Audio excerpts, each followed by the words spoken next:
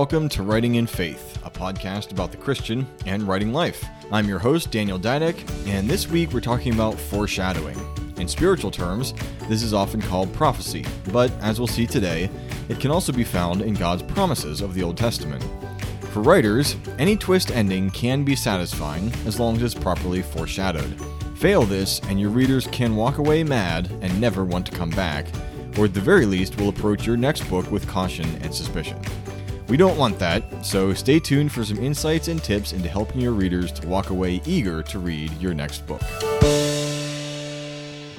So again, it's interesting what can happen between scripting this podcast and actually recording it. When I was scripting it, I had a very good idea of what the update was going to be, and in fact, I've been planning this episode and the timing of it specifically for release at the end of this week, based on what was supposed to be happening in life.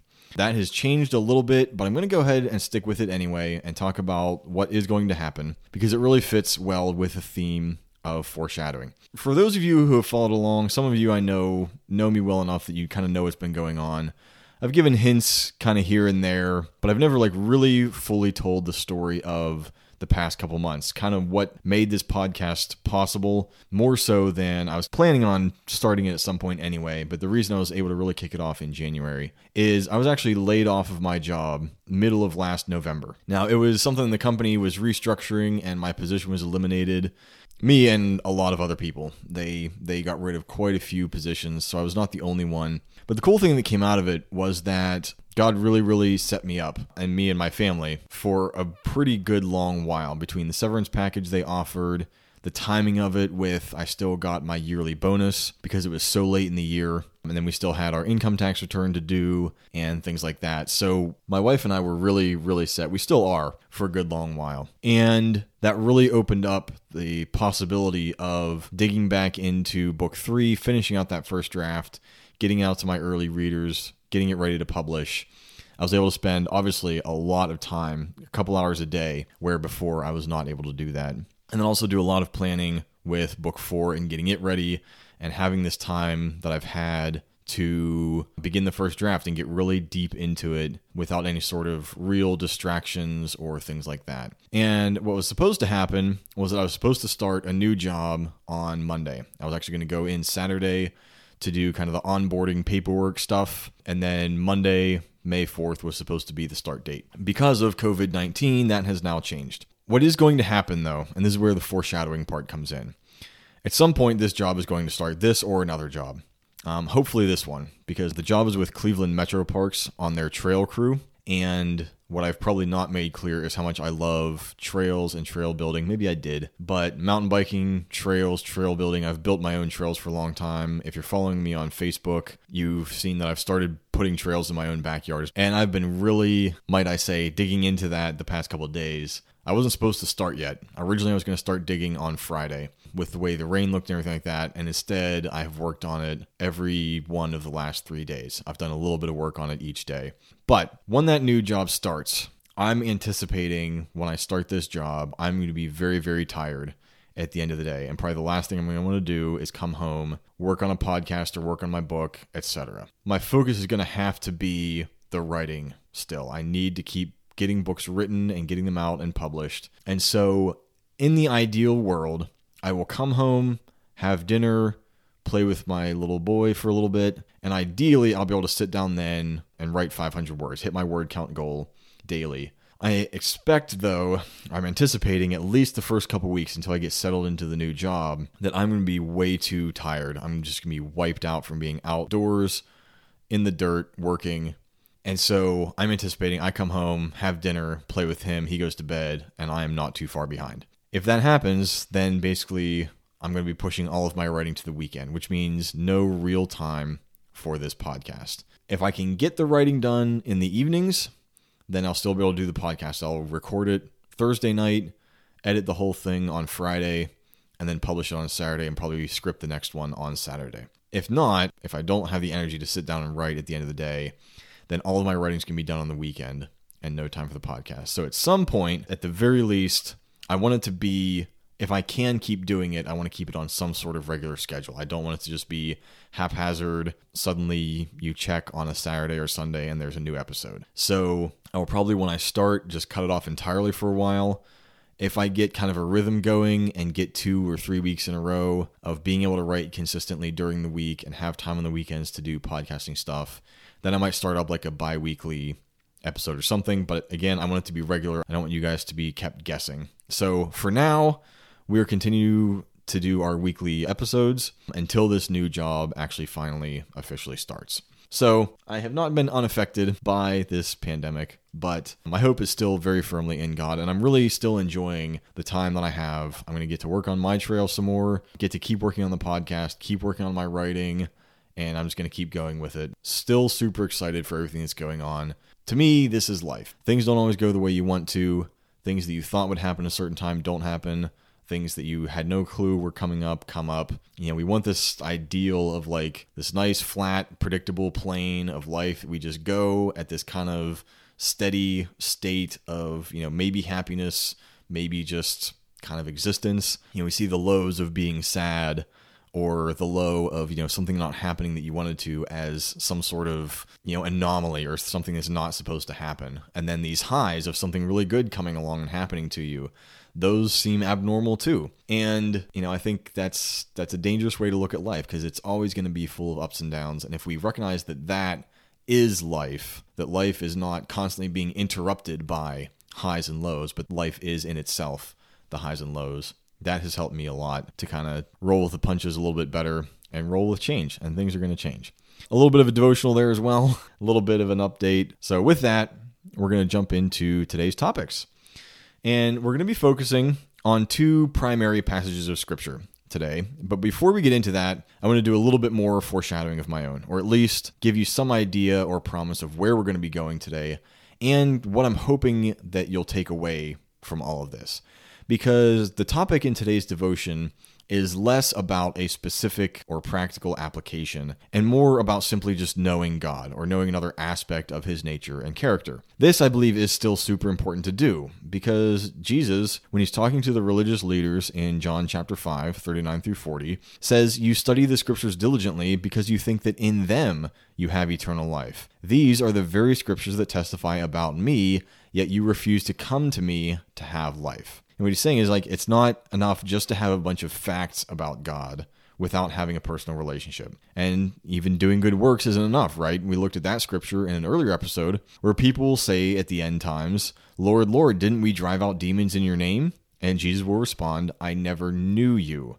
And that was from Matthew 7, if you want to go look it back up. So it's important that we know him. And so what we're looking at today was something that had helped me a couple years ago, and I've continued to live it out. Again, we talked about this a few episodes ago about my struggle to connect with God during worship. And this was being the problem that when I tried to think about how awesome God was, I struggled for a couple different reasons. And so it was difficult for me to enter worship just by singing, "You're so awesome, you're so loving." I mean, those things are true, but I didn't have a personal connection to it. And so it wasn't until I started thinking of God as a writer or a storyteller that I began to understand and truly be able to worship him in spirit and in truth. So that's how I'm approaching today's topic. There's not going to be a "now go and live this way" at the end.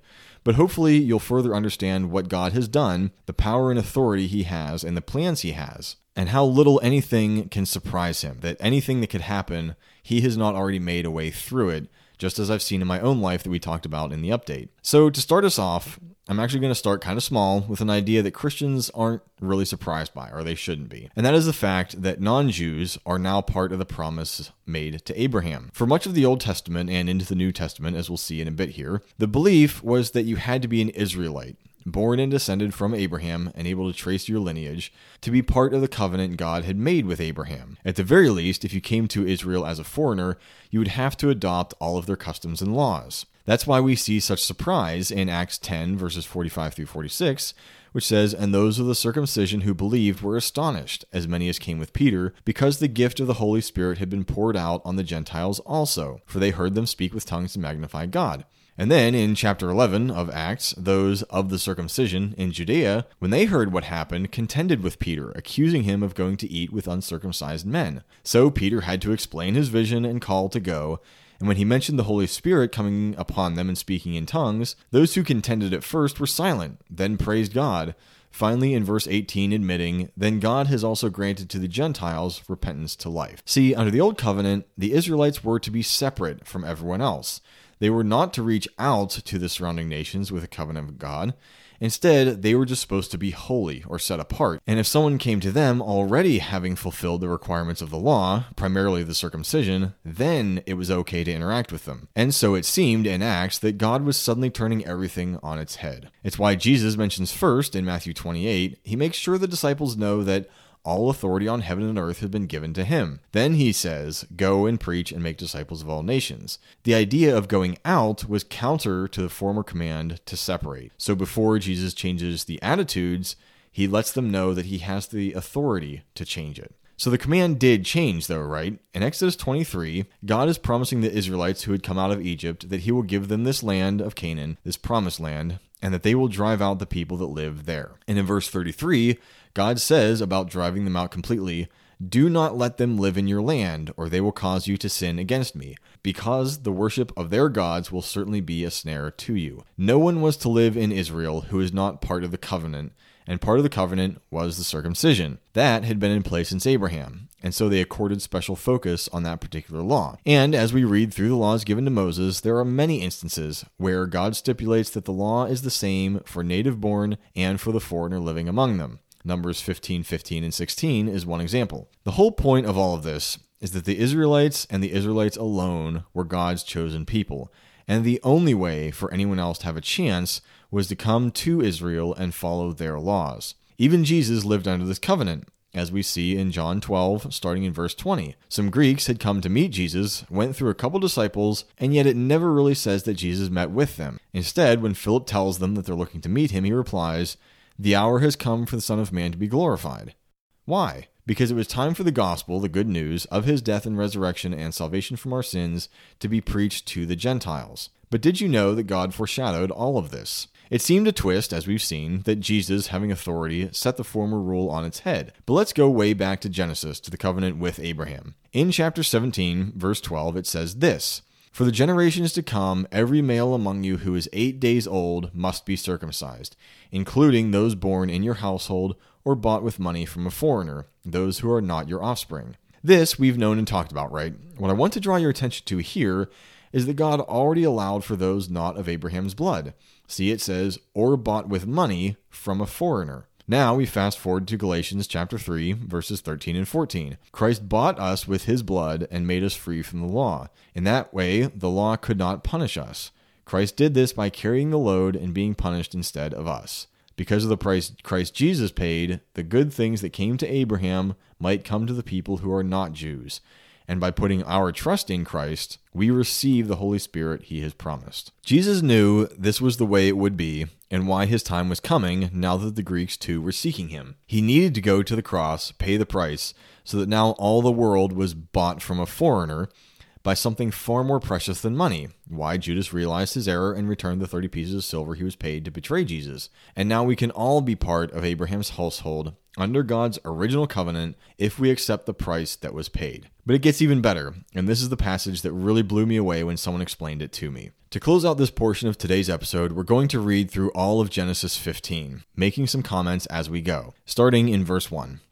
After this, the word of the Lord came to Abram in a vision. Do not be afraid, Abram, I am your shield, your very great reward. But Abram said, Sovereign Lord, what can you give me since I remain childless, and the one who will inherit my estate is Eliezer of Damascus? And Abram said, You have given me no children, so a servant in my household will be my heir. Then the word of the Lord came to him, This man will not be your heir, but a son who is your own flesh and blood will be your heir. He took him outside and said, Look up at the sky and count the stars, if indeed you can count them. Then he said to him, So shall your offspring be. Abram believed the Lord, and he credited it to him as righteousness. He also said to him, I am the Lord who brought you out of Ur of the Chaldeans to give you this land to take possession of it.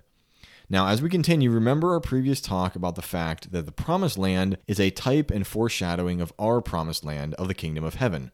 So every time we talk about Canaan as the Israelites' promised land, we can generally translate it to our own life in Christ as citizens of God's kingdom. But Abram said, Sovereign Lord, how can I know that I will gain possession of it? Or how can we know that we will gain possession of the kingdom? So the Lord said to him, Bring me a heifer, a goat, and a ram, each 3 years old, along with a dove and a young pigeon. Abram brought all these to him, cut them in two, and arranged the halves opposite each other. The birds, however, he did not cut in half. Then the birds of prey came down on the carcasses, but Abram drove them away. As the sun was setting, Abram fell into a deep sleep, and a thick and dreadful darkness came over him. Then the Lord said to him, Know for certain that for 400 years your descendants will be strangers in a country not their own, and that they will be enslaved and mistreated there. But I will punish the nation they serve as slaves, and afterward they will come out with great possessions. You, however, will go to your ancestors in peace, and be buried at a good old age. In the 4th generation your descendants will come back here, for the sin of the Amorites has not yet reached its full measure. Already getting some foreshadowing, right? Straight up prophecy here, though. Verse 17, and our critical second passage for today's topic. When the sun had set and darkness had fallen, a smoking firepot with a blazing torch appeared and passed between the pieces. On that day the Lord made a covenant with Abram and said, To your descendants I give this land. And then he details the land. Again, for us, this is the kingdom of heaven. Now, so what? Seems like some weird, bizarre dream, right? Well, here's the point. In Abram's time, or Abraham, as God later renamed him, in Abraham's time, when two parties wanted to enter into a severe and binding covenant, they would do something like this. Taking several animals, slaughtering them, and cutting them in half. Then the parties to the covenant would walk between the pieces, swearing to each other that whoever broke the covenant, what was done to the animals would be done to them, slaughter and dismemberment. What is amazing and incredible about this scene, then, is that Abram did not walk between the pieces, even though he was party to the covenant. So by doing this, what God was saying was that no matter who broke the covenant, the punishment for the breach would fall on him. Some thousands of years later, Jesus comes, dies on the cross for our sins, taking our punishment for the continued breach of covenant, just as God promised to Abraham way back in Genesis 15. God knew way back then what humans were. He'd seen them fall from the garden, seen them continue in sin through and beyond the flood, knew we could never keep a covenant with God, and knew that the law he would give to Moses wouldn't keep anyone straight, knew in the year 2020 we would not be able to defeat our sinful nature on our own. If Abram had passed through the pieces too, the covenant and promises would have been over long, long ago. The religious leaders in Jesus' day, who studied Scripture so diligently, should not have been surprised when he came to do the work God set out for him. But they didn't know him. They knew about him, they had a lot of random facts, but they didn't understand his heart and what he wanted to do, that no one should perish, but all should come to saving knowledge, 2 Peter 3:9. Hopefully this study, as all our studies, even those with practical applications, helps you to know his heart better and know and come to him. So what can we as writers learn from this? We covered this a bit a couple weeks ago when we talked about promises, progress, and payoff. And a lot of foreshadowing is just making promises, just as God did to Abraham. So for today, we're just going to dive a little bit deeper into just that topic. And as we talked about 2 weeks ago, the subtlety of your foreshadowing is going to vary with audience age. Younger readers typically do not want massive twist endings. We're talking about middle grade and younger when we say younger readers. If the kid is a decently avid reader, then certainly by their teens, they will probably appreciate and maybe even be looking for those surprise endings. I haven't beat this drum in a while on here, but this is again why it's important to define your audience and write to it. If you write a safe, predictable story, that's going to appeal to a more specific audience. And there's definitely still a market for it even among older readers. Even I often enjoy R.A. Salvatore's Dungeons & Dragons books, and I'm looking forward to picking up his next trilogy on my list later this year. And I have yet to be surprised by any of the conclusions of his books. But what you don't want to do is market your safe, predictable book to people who are looking for new and cerebral experiences. And as you write to the higher age ranges, the bell curve definitely shifts that direction. There's nothing inherently wrong with safe books, as we've just said, and an older reader does not categorically only want twist endings, as we've also just said. But that market definitely gets smaller. So when you're writing your book, the amount and level of foreshadowing will need to change based on your audience. But even with that understanding, there is still a general rule that any major plot twist should have 3 moments of foreshadowing. Now, as we talked about 2 weeks ago about the gun and the sword, these 3 moments should not be identical unless you are writing a predictable book. So depending on how identical the foreshadow is to the final event, you can get away with less. Say, for instance, you need your antagonist to have a particular flaw for your protagonist to exploit in order to win. There's a couple levels of foreshadowing that you can do, working from the most obvious to the least. You show the flaw specifically in the antagonist and how it can be exploited. Ideally, unless you're writing a very safe book, you still complicate things a little. You can destroy the Death Star with just one shot, but here's what you have to do to make that shot, and it's almost impossible. Secondly, you make a parallel character, either in the present or the past, with a flaw, and assume the antagonist will have it as well. This could be done by setting up the rules of your world that such flaws exist, which is perhaps a more obvious way, or you make mention of the flaw without specifically calling attention to the antagonist. Perhaps, if you're writing a fantasy, your antagonist is of a certain race which you mention at one point. At a far different point, you mention another member of that race with the specific flaw as part of a story unrelated to the antagonist. Depending on how many layers down you bury this, it will become less and less obvious, and your twist more likely to surprise. Thirdly, you make mention of the flaw only through some other manifestation. Derek Zoolander can't turn left, but rather than calling out that flaw, we go through the movie only ever seeing him turn right, even when the most expedient thing to do is to turn left. Now that level of foreshadowing was a little too deep for a comedy movie like that, which is why they didn't do that. But maybe our evil master swordsman suffered an injury during training years and years ago, and now he can't raise his left arm above his head. But rather than saying that straight out, we show some other unrelated scene where he misses placing something on a shelf or has to awkwardly shift the item to his right hand to raise it up high enough. So, when our plucky protagonist encounters him in the end, he forces his enemy to defend with his left arm and exploits this limitation. It all comes down to how much our reader has to infer, and under how much surface clutter we bury that inference. One particular movement, shown during 15 other movements, as long as there is some sort of attention drawn to it, might be all you need. And as we mentioned 2 weeks ago, as long as you make that particular movement and the attention drawn to it important also for the scene that it's in. Remember, if we just hang something out there with no immediate purpose, that's going to be a massive tell for the experienced reader. If you want it to remain hidden, it has to have an immediate use, and it needs to seem like that's its only use. To get really subtle, you'll need to be like God. Because he promised things straight out, but because of our earthbound focus, Jesus was still a twist ending for the religious leaders of the time. This is when you start getting truly cerebral, and I don't think I'm personally near that level yet. But there are ways to hang something out in the open that just because of the way our minds work, the first, second, and maybe even the third conclusions are still not what you're going to do with a prop at the end. And once you write the twist, it is still so obvious that readers are like, oh, of course. If your readers get to the twist, see the foreshadowing, and still think, yeah, that was dumb, then you haven't succeeded. For it to be satisfying, it needs to make sense and be clever, even after the reveal. Like Ocean's 11 that we mentioned a while back, even after seeing the movie once, it's still fascinating to watch again and again, at least it is for me. Sure, partly because Rusty and Ocean are so charismatic, and the movie is just funny. But even though the suspense is gone, it was just so clever that it's still fun to watch.